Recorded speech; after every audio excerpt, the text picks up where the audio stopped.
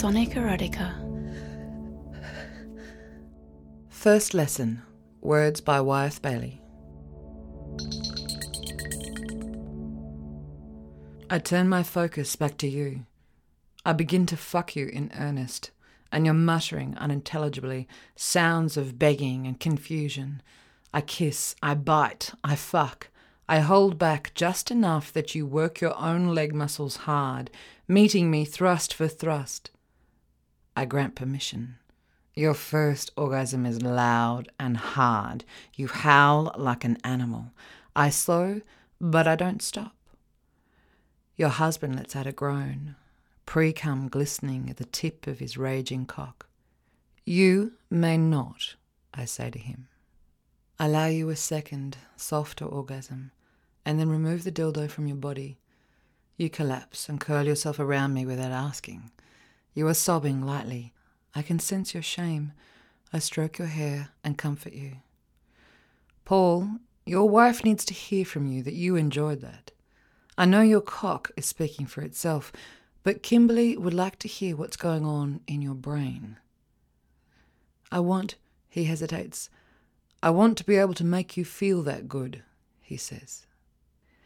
I want you to get on your knees now, Paul, over here by the edge of the bed. He obeys. I slide over to the edge of the bed beside him. Open your mouth. He looks alarmed, but he complies. I hold the dildo up and bring it to his lips, my other hand behind his head. I push, and he is able to take about half of the rubber cock in his mouth. That is what your wife tastes like, I add, and that is what it feels like when she sucks your cock. Suck, Paul. Lick it clean. Paul complies. I grasp the back of his head and shove the dildo into his throat until he gags. That is what it feels like to her when it starts to feel really good to you, Paul. Except she wants it, wants you, so much she welcomes it. I thrust it hard a few more times to punctuate my message. When you fuck her face, that is how it feels. Remember that. Remember she loves it. I take the cock out of his mouth and guide him back to his feet, then face down on the bed. I remove a smaller dildo from my bag, but I don't tell him I have downsized. He groans in fear when I push it, slowly, deep into his arse, with a single deliberate movement. I call you over and replace my hand with yours. I stand as you tentatively fuck your husband, his hands still tied behind him, and he writhes on the bed. I place my hand over yours and guide you to fuck him harder, twisting and pivoting. I know if you keep at it, he will come, his cock spilling all over the duvet. I help you, and together we bring him right to the edge and then stop.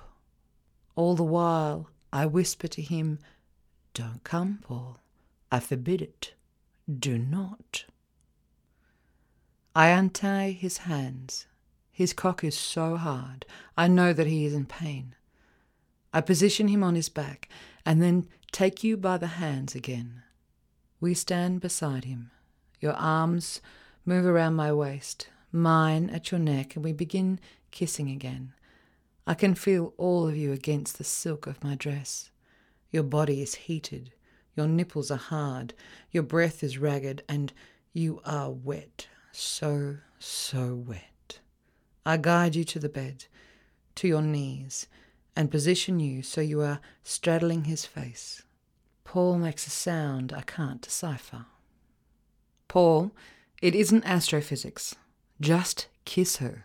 Open and close your mouth. Kiss and lick. This time, don't move around too much. Let her do the work. She is on top. She is in charge. Understand that. Kimberly is in charge of her own orgasms. Her orgasms are a gift to you. Earn them. I reach up to you and roll your nipple between my thumb and forefinger. You lower your open cunt over your husband's eager face. His hands wander down to his erection. "No, Paul," I say firmly but gently. "Think for a moment. Where should your hands be? Earn her orgasm, Paul. He knits them together in worry, and then they wander back to you, grasping at your ass, following your circular movements as you grind over his face. His touch is at first tentative, then loving, then proprietary. Good boy, I say. I have been where Paul is now enough times to recognize your rhythm. Your chest heaves, your pace quickens. As you get closer, I move closer to you both on the bed. I slip the smaller dildo back into Paul's ass, give a few gentle thrusts, and then hold it still. With my other hand, I reach for Paul's cock and gently stroke. I know he can't last. Please, you ask? You may, I reply. Both of you. Your head tilts, and I lower my mouth over his cock. He comes instantly, shallow in my mouth, as you come over his face. He pushes the dildo out. His body starts to power down, but I know you have more. Kiss her, Paul, gently, but don't stop. His cock limp, he holds your ass in his hands and kisses your cunt gently. I hear him struggling to speak, all of it unintelligible. I kiss your mouth. I lead you gently down so your face rests over his spent cock. I watch as you kiss him. He feels it. He kisses back, still lost and muttering between your legs. Your ass is in the air now, his face still kissing between your legs. I move behind you. My hands are on your shoulders. I gently stroke your sides down to the curve of the small of your back. The trail of my fingertips I follow with soft kisses. You shiver and quicken your pace against Paul's mouth. What is that you said, Paul? I ask, a smile in my voice. Louder, please. Fuck my face, he says to you. I love you, Kim. Fuck my face. I nod to you. You collapse onto him, coming in huge, angry waves. Once, twice, and a third time, as you pound yourself violently against him.